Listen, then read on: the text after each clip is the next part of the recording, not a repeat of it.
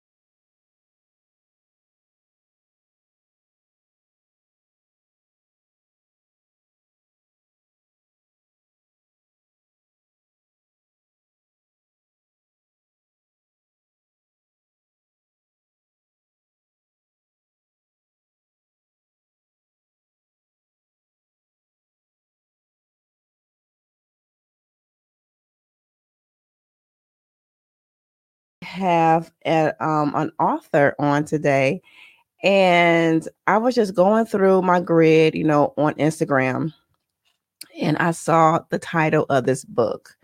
I said, that is interesting. It was someone else who posted her book. So I actually went to her page and I, reached out to see if I can, set up an interview and if she would like to be on center stage. And she said yes. And this is how this interview came about. So you're in for a treat. Okay.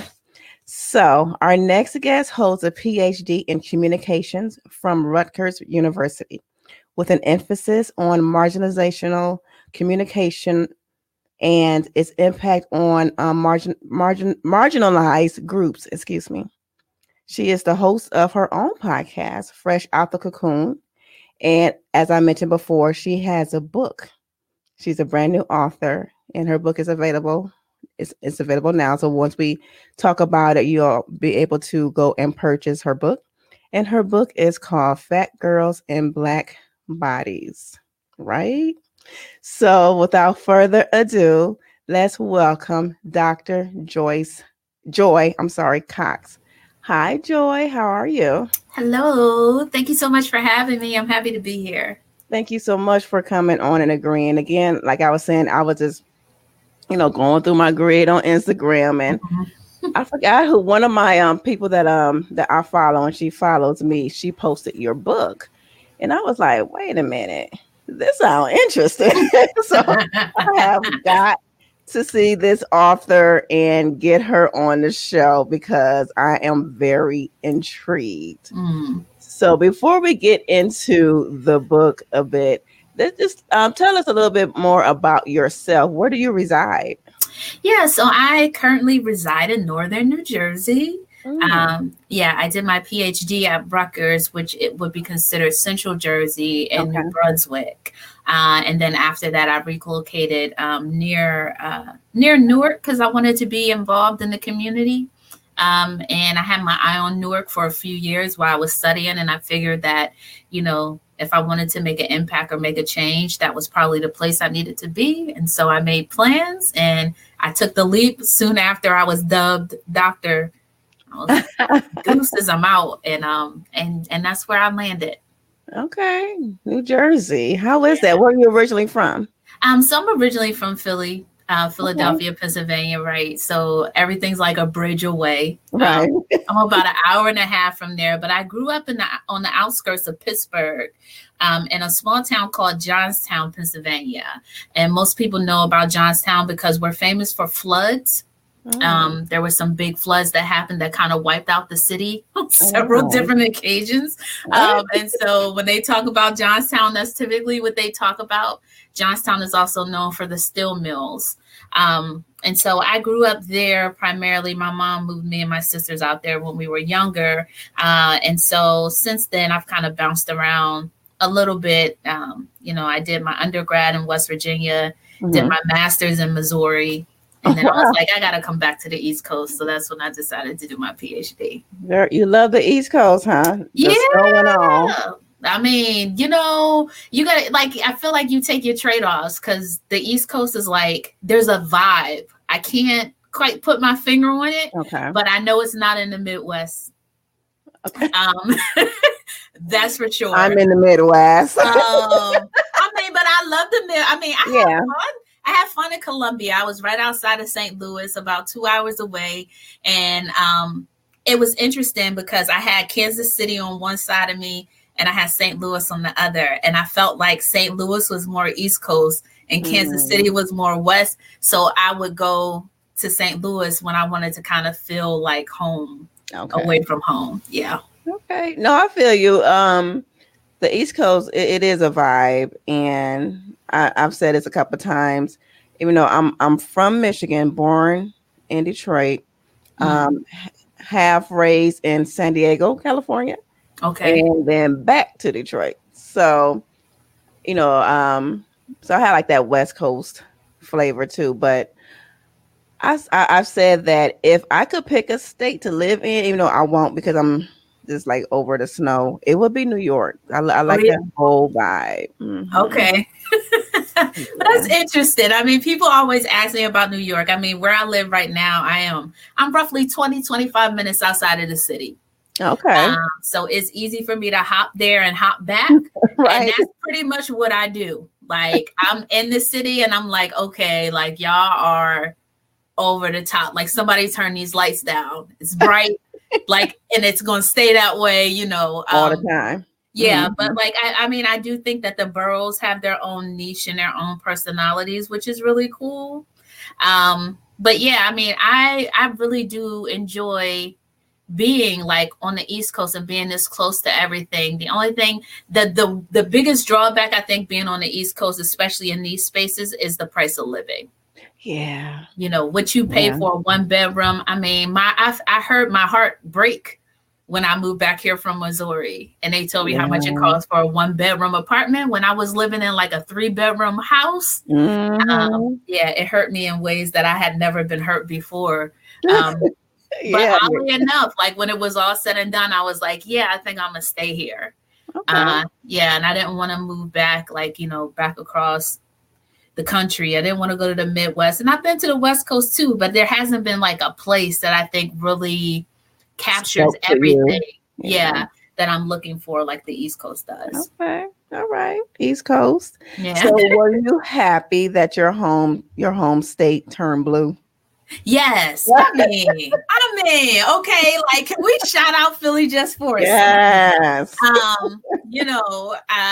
I was stressed out. I mean, I stopped watching after the first night. Yeah. Like, you know what? Y'all gonna count these votes and it is what it is, but I'm not finna stroke out over this. So I just didn't watch. And then as they counted, first I think it was like all the focus was on Georgia.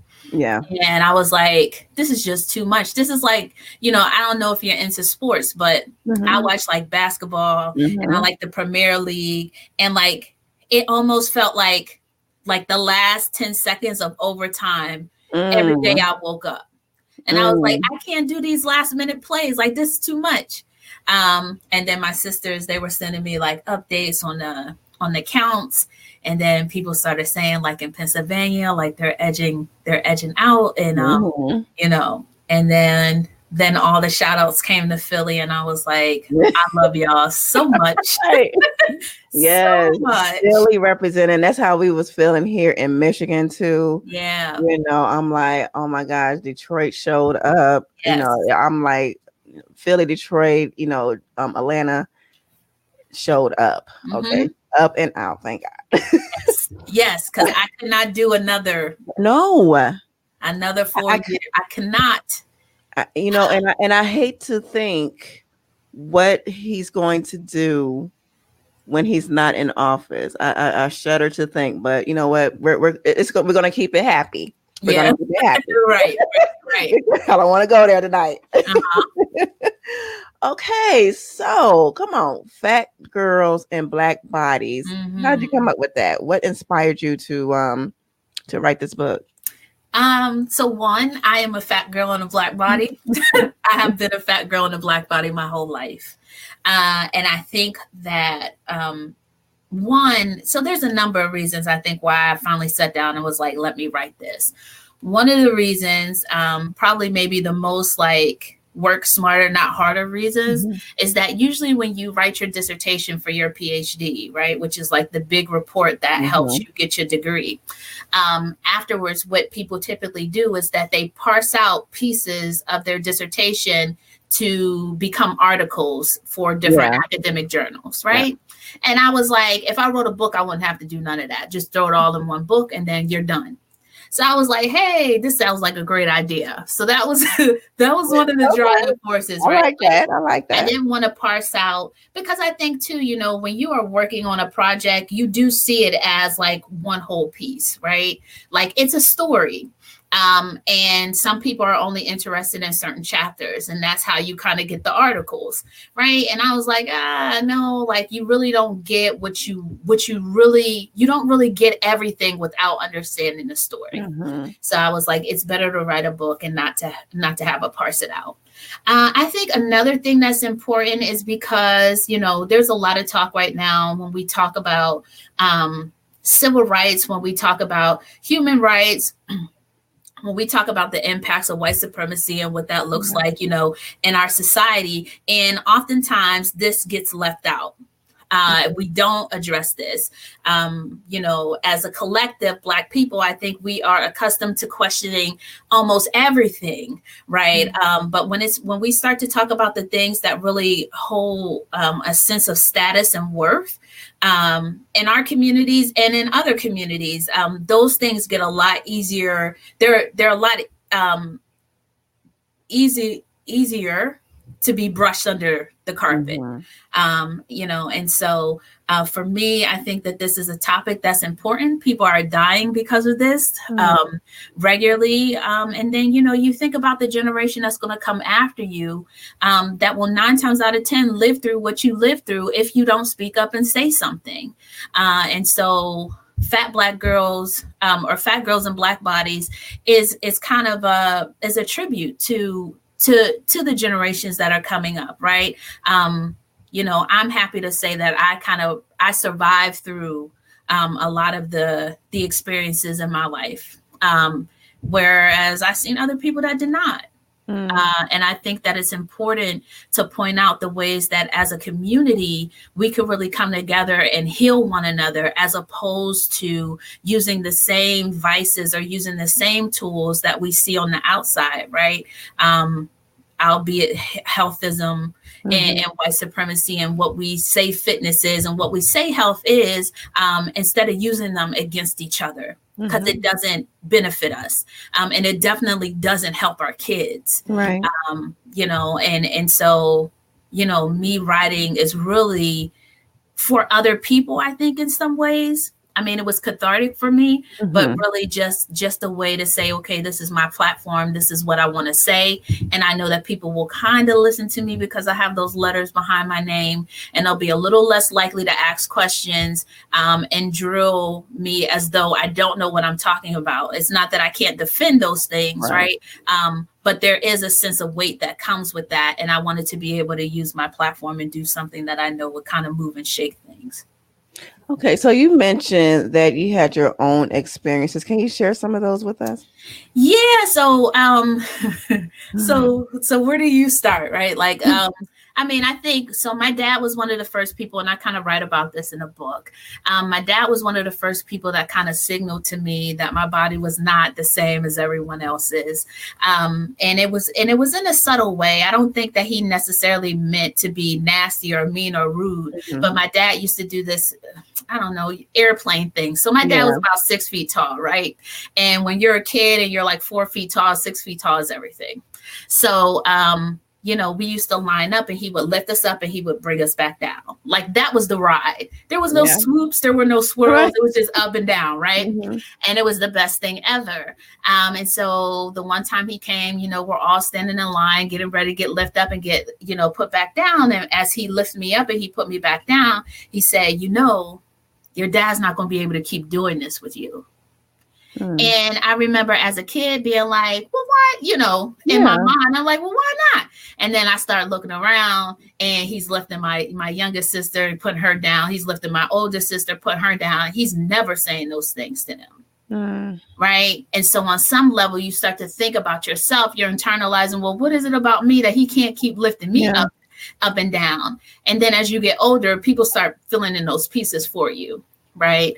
And whether it was family members, I had a family member tell me that my legs look like tree trunks. That was something that was hard to get over. I think as even, you know, just being grown, you know that your legs are not tree trunks. Right. But that doesn't erase the image, right? When you're standing in front of the mirror and you got to get dressed and you're hoping that you look nice. That's what you see. You see big stumps of leg and you're like, how am I going to wear whatever? Or this, I won't wear this because of this reason. And so I carried around a lot of those internalized things for years, you know, and that was just like the things that I was dealing with, like with my family, people asking me questions. I had one year, they tried to put me in summer camp. Summer camp because they thought I wasn't active enough. So you were like were you like the only one in your family, like from your immediate family? Yeah. So, which was also interesting. So like I said, I have two sisters, right? And they both grew up fairly thin. I had an aunt who was heavy, right? So she lived in a larger body, but she wasn't a kid.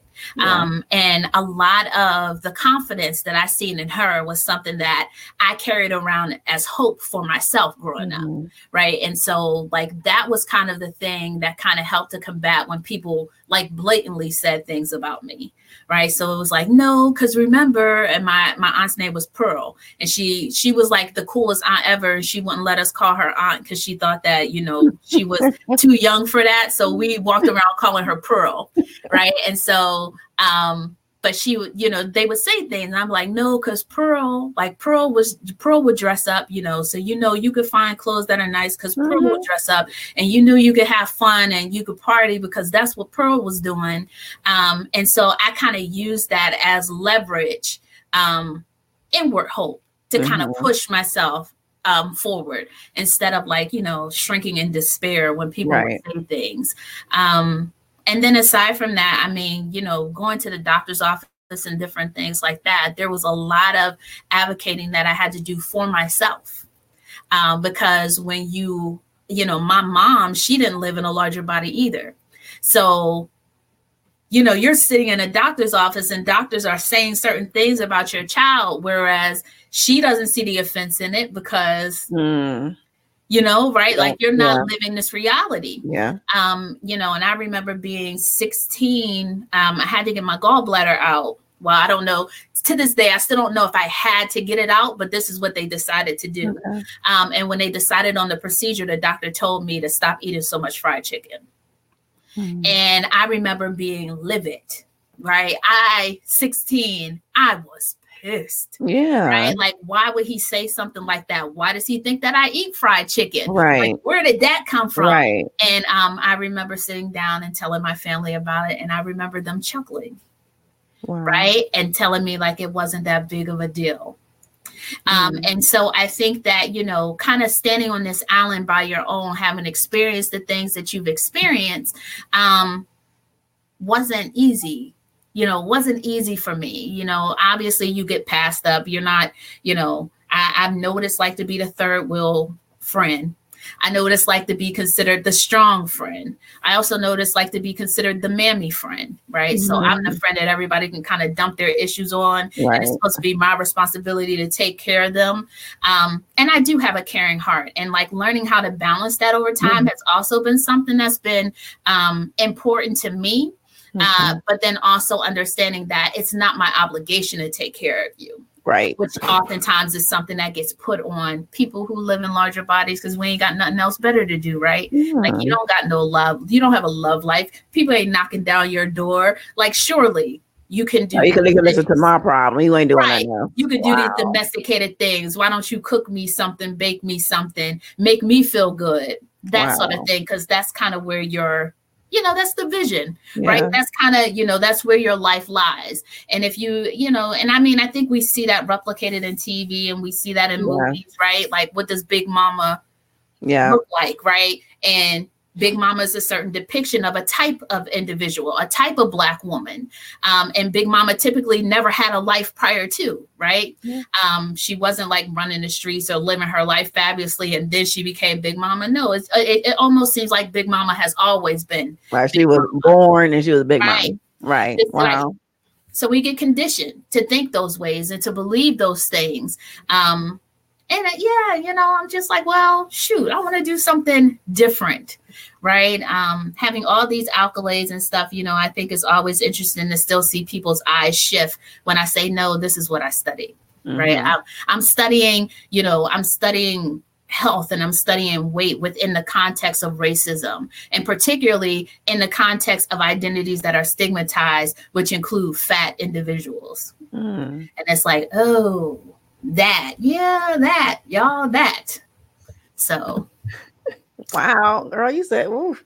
You know, it's just amazing how, and I know a lot of people can relate to this, whether they're in a larger body or not. You know, everyone can relate to, well, not everyone, but a lot of people can relate to you know, being that person in the family that you know people, you know, talk about or other people talk about. So this is very you know, when I hear stuff like that, you know, I'm like, I can't, people, they're just so mean. You know, it's just so mean, you know, because you know we all been picked on, you know, as kids and stuff like that. And you know, people think like, oh, you know, that's just kid stuff, blah blah blah blah. You know, words don't hurt, words do hurt. Yeah. They carry power. Right. And I mean, even to add to that, the behaviors that you see, research would suggest that young girls are more likely to have eating disorders when they watch their moms don't do behaviors that show that they dislike their bodies, right? So here you are, a parent standing in front of the mirror, like sighing and grabbing your, you know, grabbing your rolls and your pouches, and you are saying, yeah, but I never told my daughter that her body wasn't okay, but she saw you do that, right? And she internalizes that, and she believes that this is not the way bodies are supposed to be. So as her body starts to develop and she gets those same rolls and pouches, she tries to stop that process, right? And that's why I say that this is like a community issue, right? This is a community thing that, you know, the things that my mom or my dad or my aunts, uncles, cousins, whomever have said to me, it just doesn't stay with me, right? It impacts how I live. It impacts how I carry myself, how I see them behave, right? The ways that I see them have conversations about people whose bodies look like mine. Right. So maybe your family never came to you and was like, "Ooh, girl, you are a hot mess." right? You look a mess, but I watched you make fun of everybody else's body who Right. look just like my body, Right. right? So I'm going to make conclusions about that. And as a community, like, we don't have to live that way, you know. I mean, yeah, white supremacy is all around us, but that don't mean that we have to bring it in. Right. Side, right. Right. That don't mean We that have we have enough to treat each other. problems. Exactly. We have enough problems with other people trying to suppress and, you know, come down on us to do it, like you said, internally, you know. Right. Like, let's lift that burden, right? Let's give one another the freedom to live and to be. I mean, I know that there are a lot of things out there that say, you know, like, diet culture is ripe as far as, you know, why people think that people's bodies become large, right?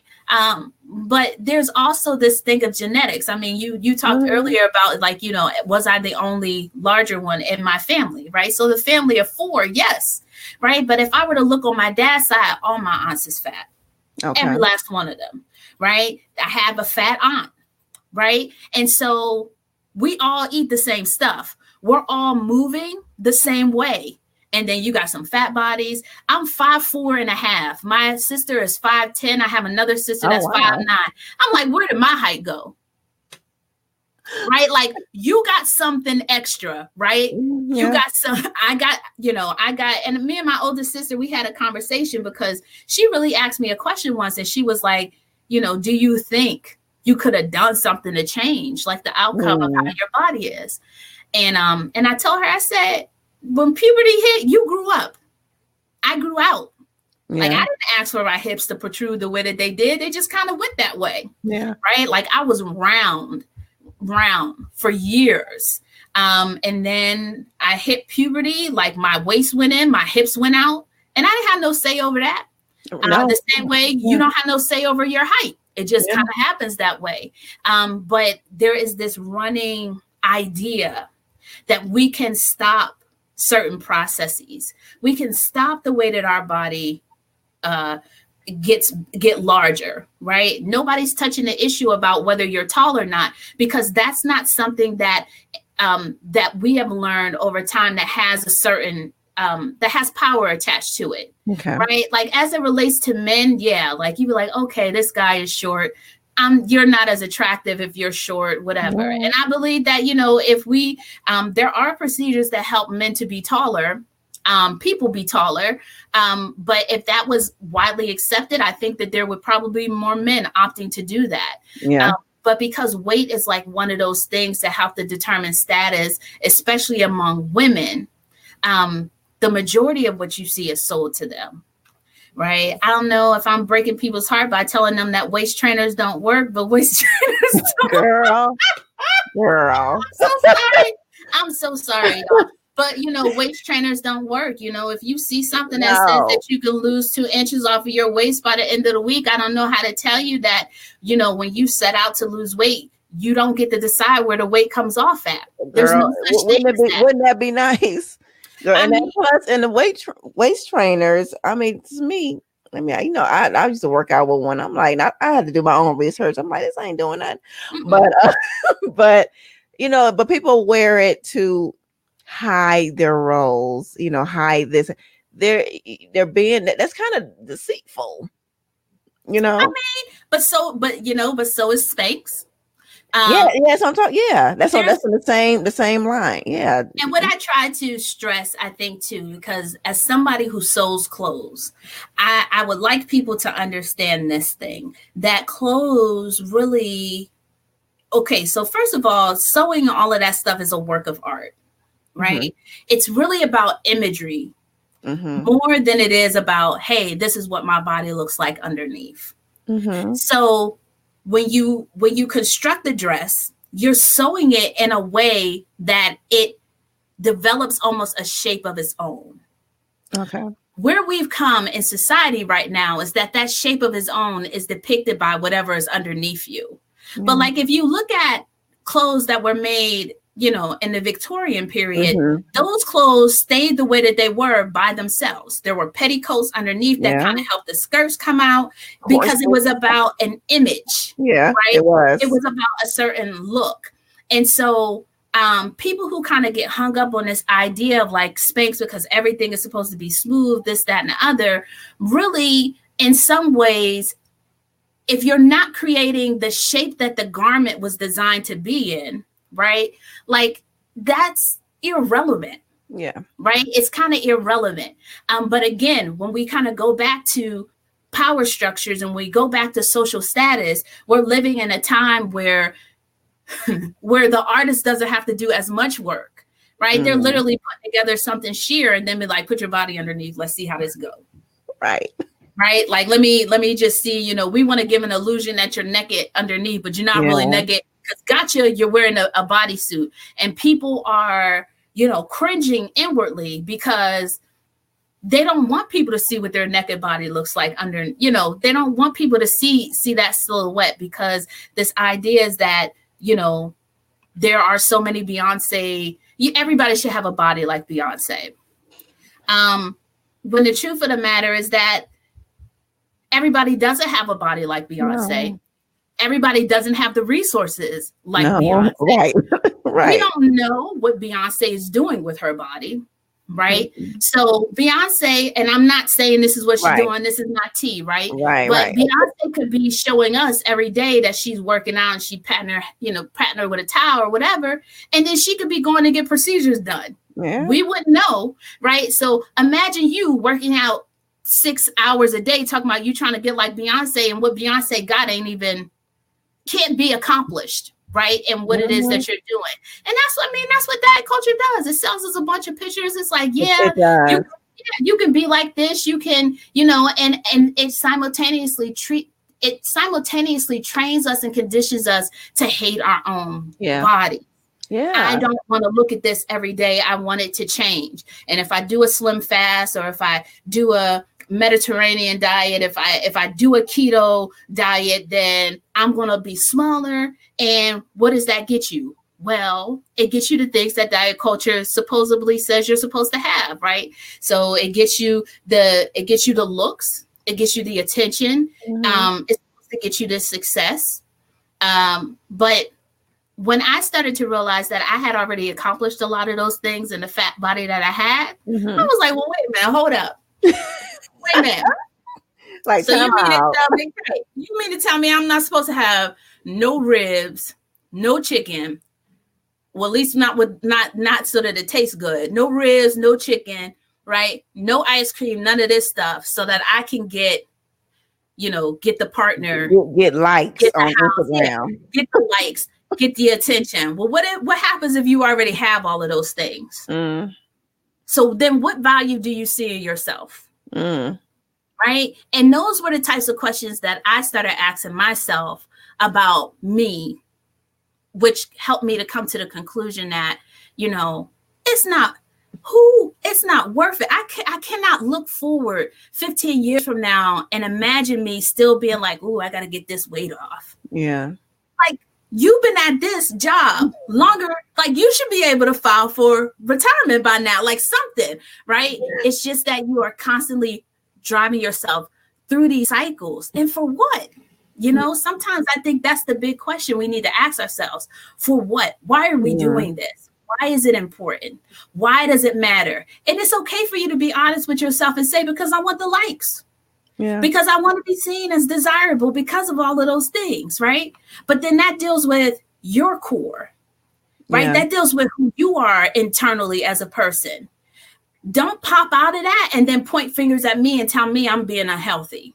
Don't pop out of that and then point fingers at me and then tell me, I don't care about, I'm glorifying obesity and all of these other things. No, just say that you do what you do for the likes and the attention.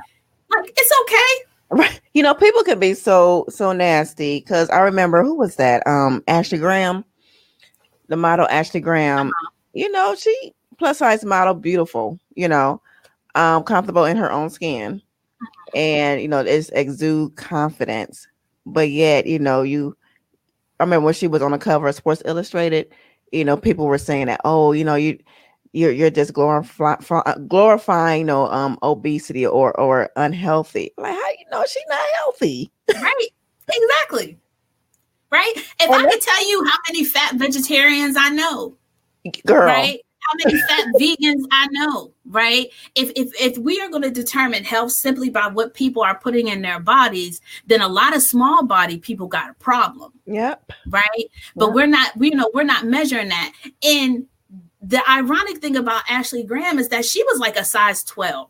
Right. Like which is normal, which is like the average. Is it 12 or 14 now? But anyway, 14. It's 14 now.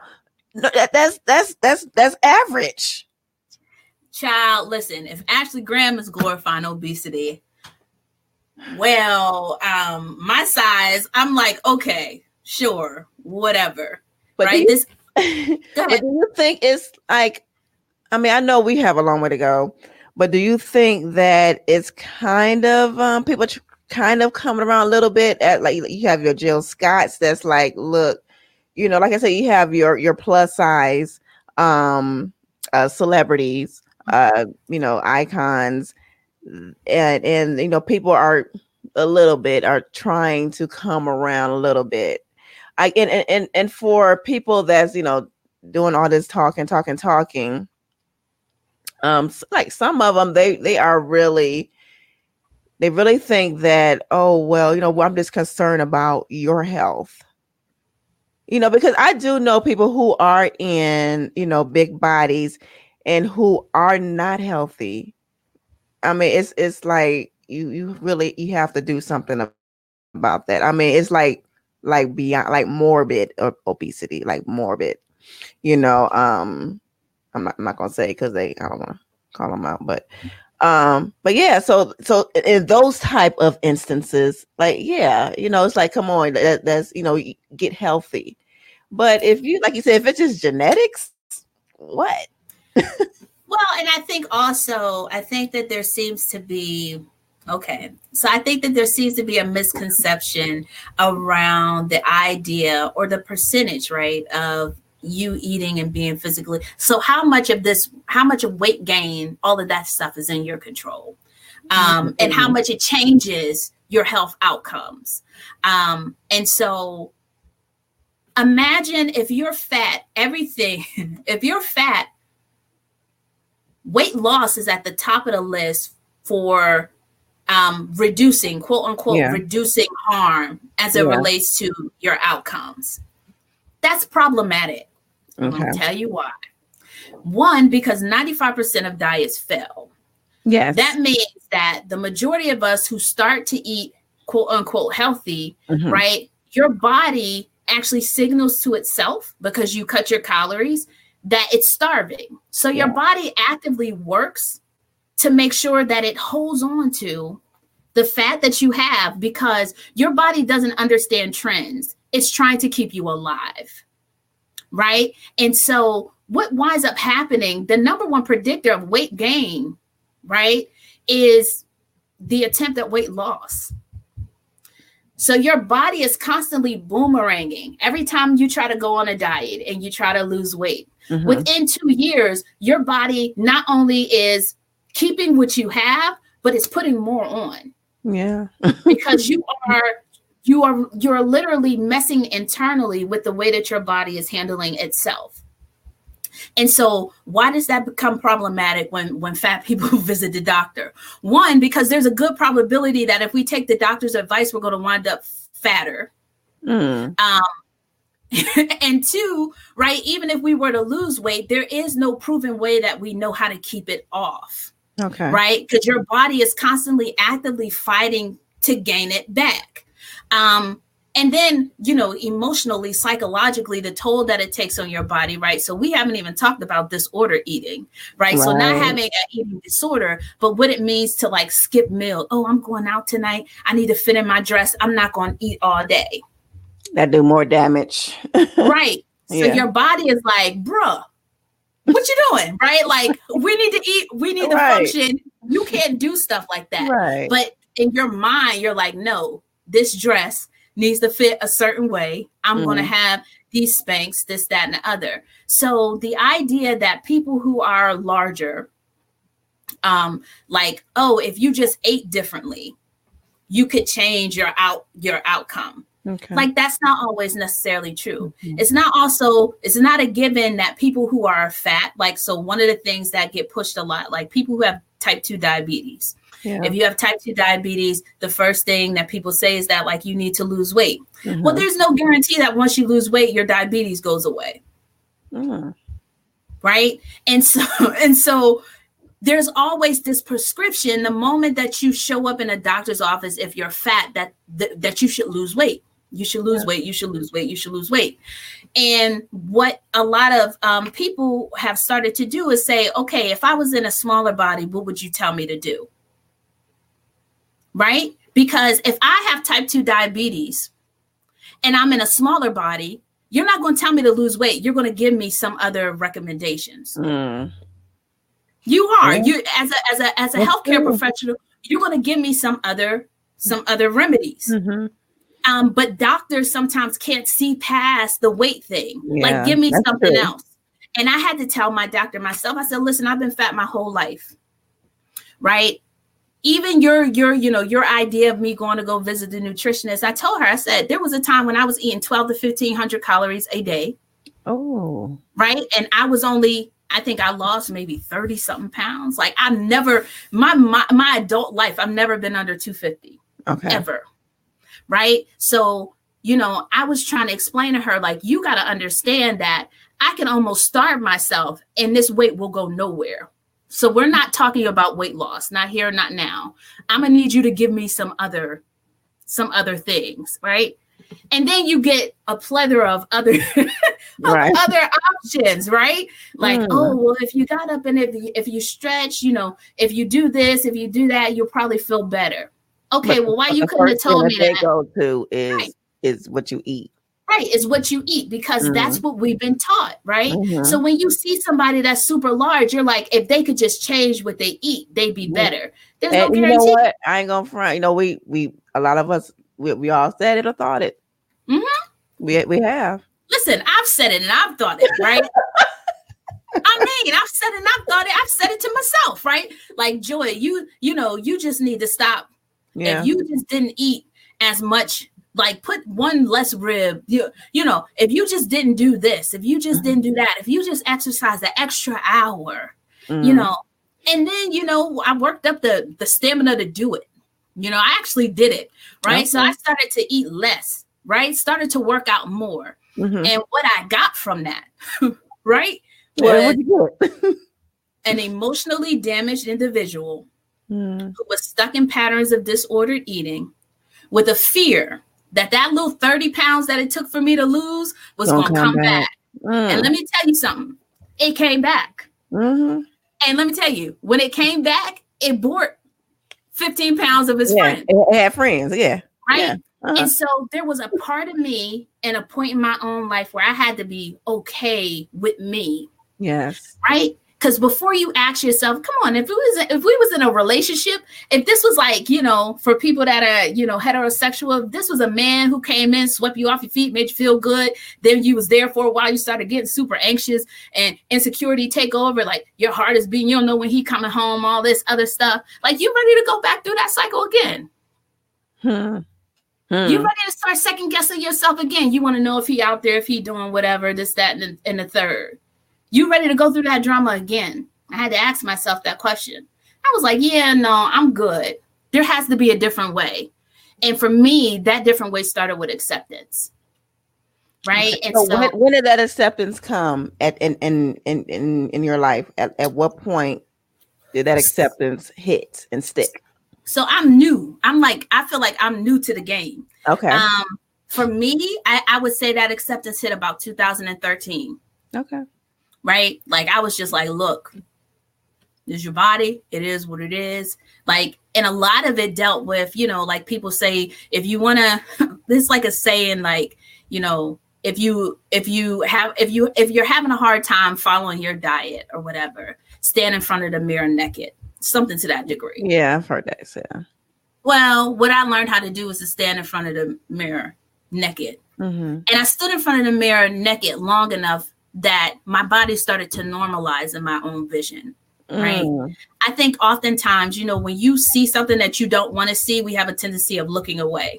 Yeah. So you don't really know what you're looking at because you haven't spent much time. You just know that whatever you got a first glance of, you don't want to see it anymore.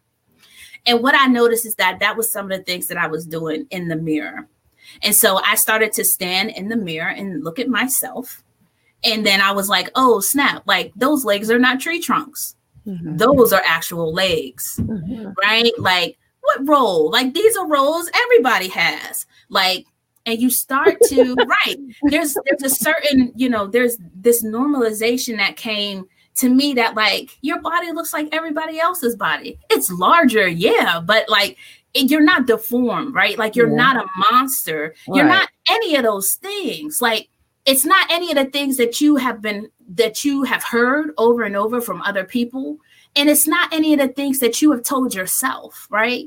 Like you're not undesirable. You're not any of those things. Child, I love my hips in ways that I don't think anybody else ever will. Right? I'm like, yes, hips. I'm sorry that they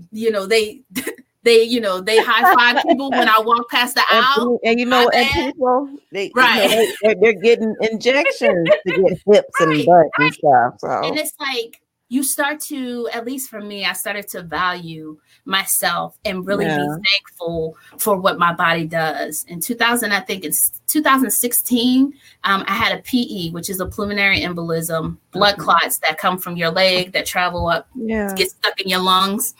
And it gave me another appreciation for like honoring my body for what it does. Because what your body is purposed to do is to keep you alive. And I have been on years. I was on birth control. 2014, 2013, I first started taking flights, or I flew to Missouri for the first time ever. That's where I wound up doing my master's. Mm-hmm. And I never thought like, like blood clots could be an issue, right? For me, I was just like, I'm hopping on these planes. I got to go speak at conferences. It is what it is. Yeah. And then a couple blood clots laid me on my back as I was out collecting a rug that I found on Craigslist for free. And it made me, again, kind of look differently at my body, that my body is not like just this trophy. It's not this pretty thing for everybody to kind of look at, right? Like there's so much more to us than that. And I was like, no, my body actually functions for me. And how can I be mad about that? Like, how can I be mad about the body that's keeping me alive? Can I imagine what it would have been like if I was like still stuck in that place, eating 1,200 calories a day, not eating properly, practicing disorder eating, and then having a pulmonary embolism? Right? Like could my body have bounced back from that? I don't know, but I'm grateful that I made a choice to say, no, buddy, you're going to eat 3 times a day if that's what you need to eat, and you're not going to push yourself to a point of exhaustion, because you feel like you need to work out and do all of these other things. Just to please someone else. Right, just to please people you don't know.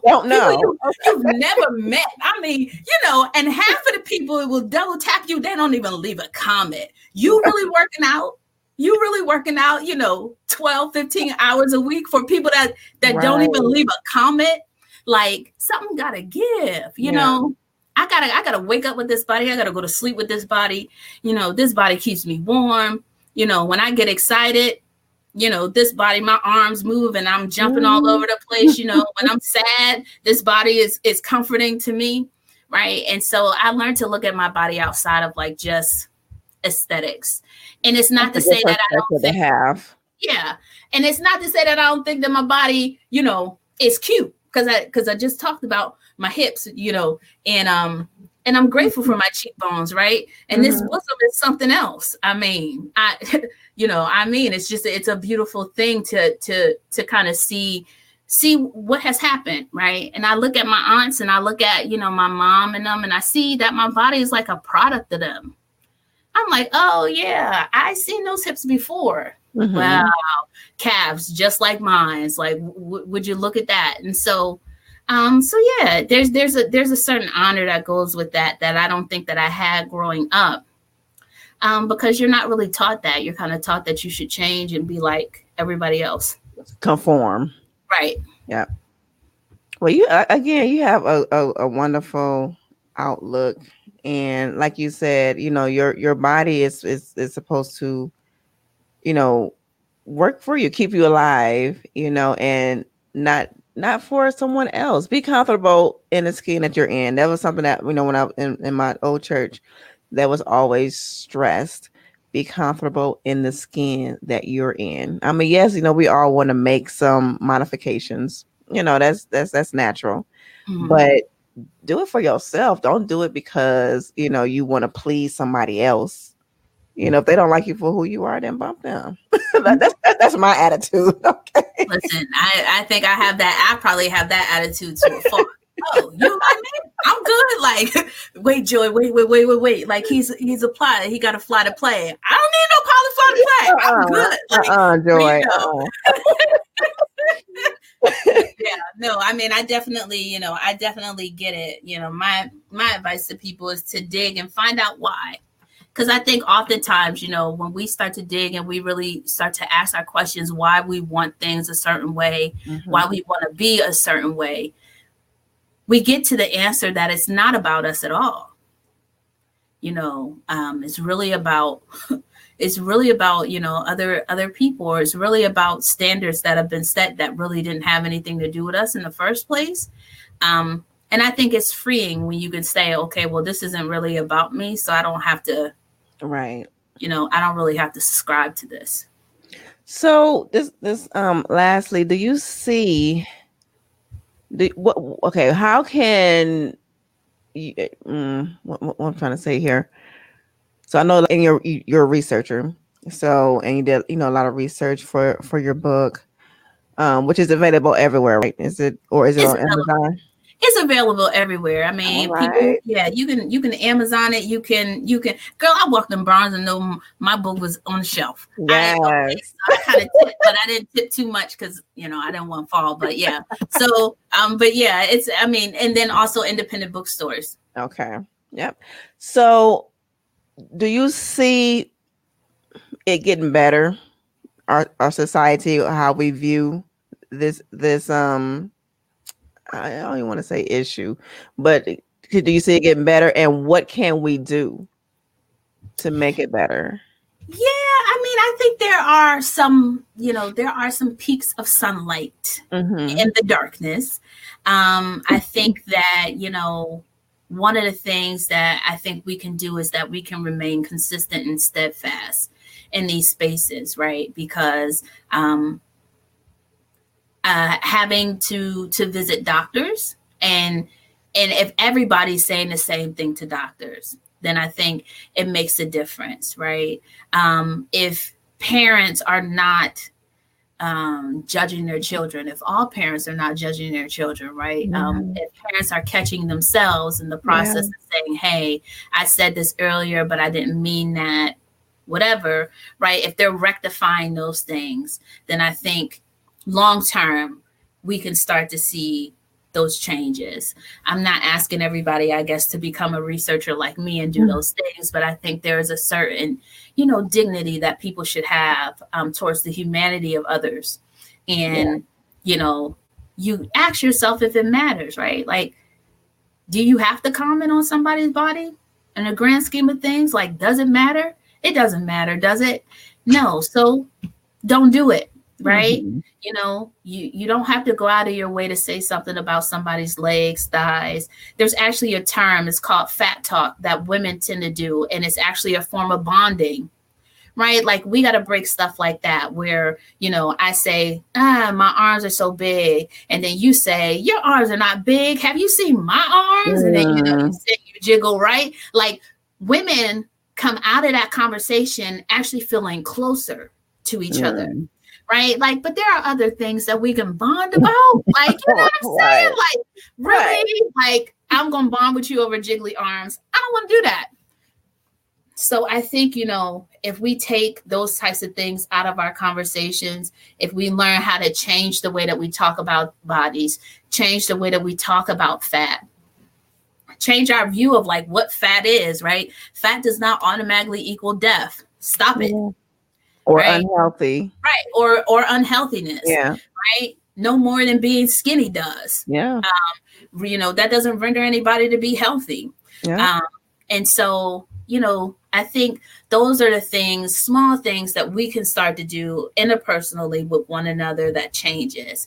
But I think that there are small glimmers, right? We do see that there's kind of an extension of sizes that are happening in stores. Not saying that it's happening in very broad ways, but we do see, more stores offering extended sizes in clothing. We do see doctors that are also taking what's known as the health at every size approach, right? And so they are, dealing with their patients, not using weight as like that determinant factor, and like their health outcomes and different things like that, because there's loads of research that was I mean, that's the other thing about society. I mean, to get kind of really to change, there's loads of research that speak to how weight loss isn't like that unicorn that we think it is. But you don't hear about it. And part of the reason why you don't hear about it is because of power structures. And the other part is because it's not popular. Yeah. Right? Like that thing that you've been betting on all your life, you should find out that it ain't real. It's like going to the Wiz. Man, let me tell you something. When you find out that weight loss is Richard Pryor, you might blow something up. You see? So, wow. It's sometimes it's easier to be like, yeah, no, the Wiz is real. Just keep trying. Like, if diets were so effective, we wouldn't have to keep trying. You would have been successful in the first one that you did. It's true. But now you on number 38 and you blame yourself every time it doesn't work. Never questioning that maybe the problem is the diet and not you. Right. But, those things, I think there are things, right? I think that there are people who are standing, who are shouting, who are screaming. And as a result, light is peeking through. But really interpersonally, I think small steps can make a big difference. That's awesome. Yep. I agree. And like you say, you don't have to comment on this. Just shut up. Just keep your thoughts and comments to yourself. Shut your mouth. Your mom used to talk through her teeth. Right. Shut your mouth. Don't say anything. Right. Like, yeah, just learn to let people, what I say, like, let me fat in peace. Right? Like, just let me live. You see me happy. You see me, having fun. Clap it up before you start talking about, oh, you can't believe change you and everything. Right. Yeah. Fat people supposed to be sad too. We're supposed to be miserable and depressed. Like, we can't even have fun. We can't go out. We can't look nice. Right? None of that stuff. Like, we have to like reflect society's vision of what fat people should be. And that's a problem. You won't catch me there. All right. You heard that. Thank you so much.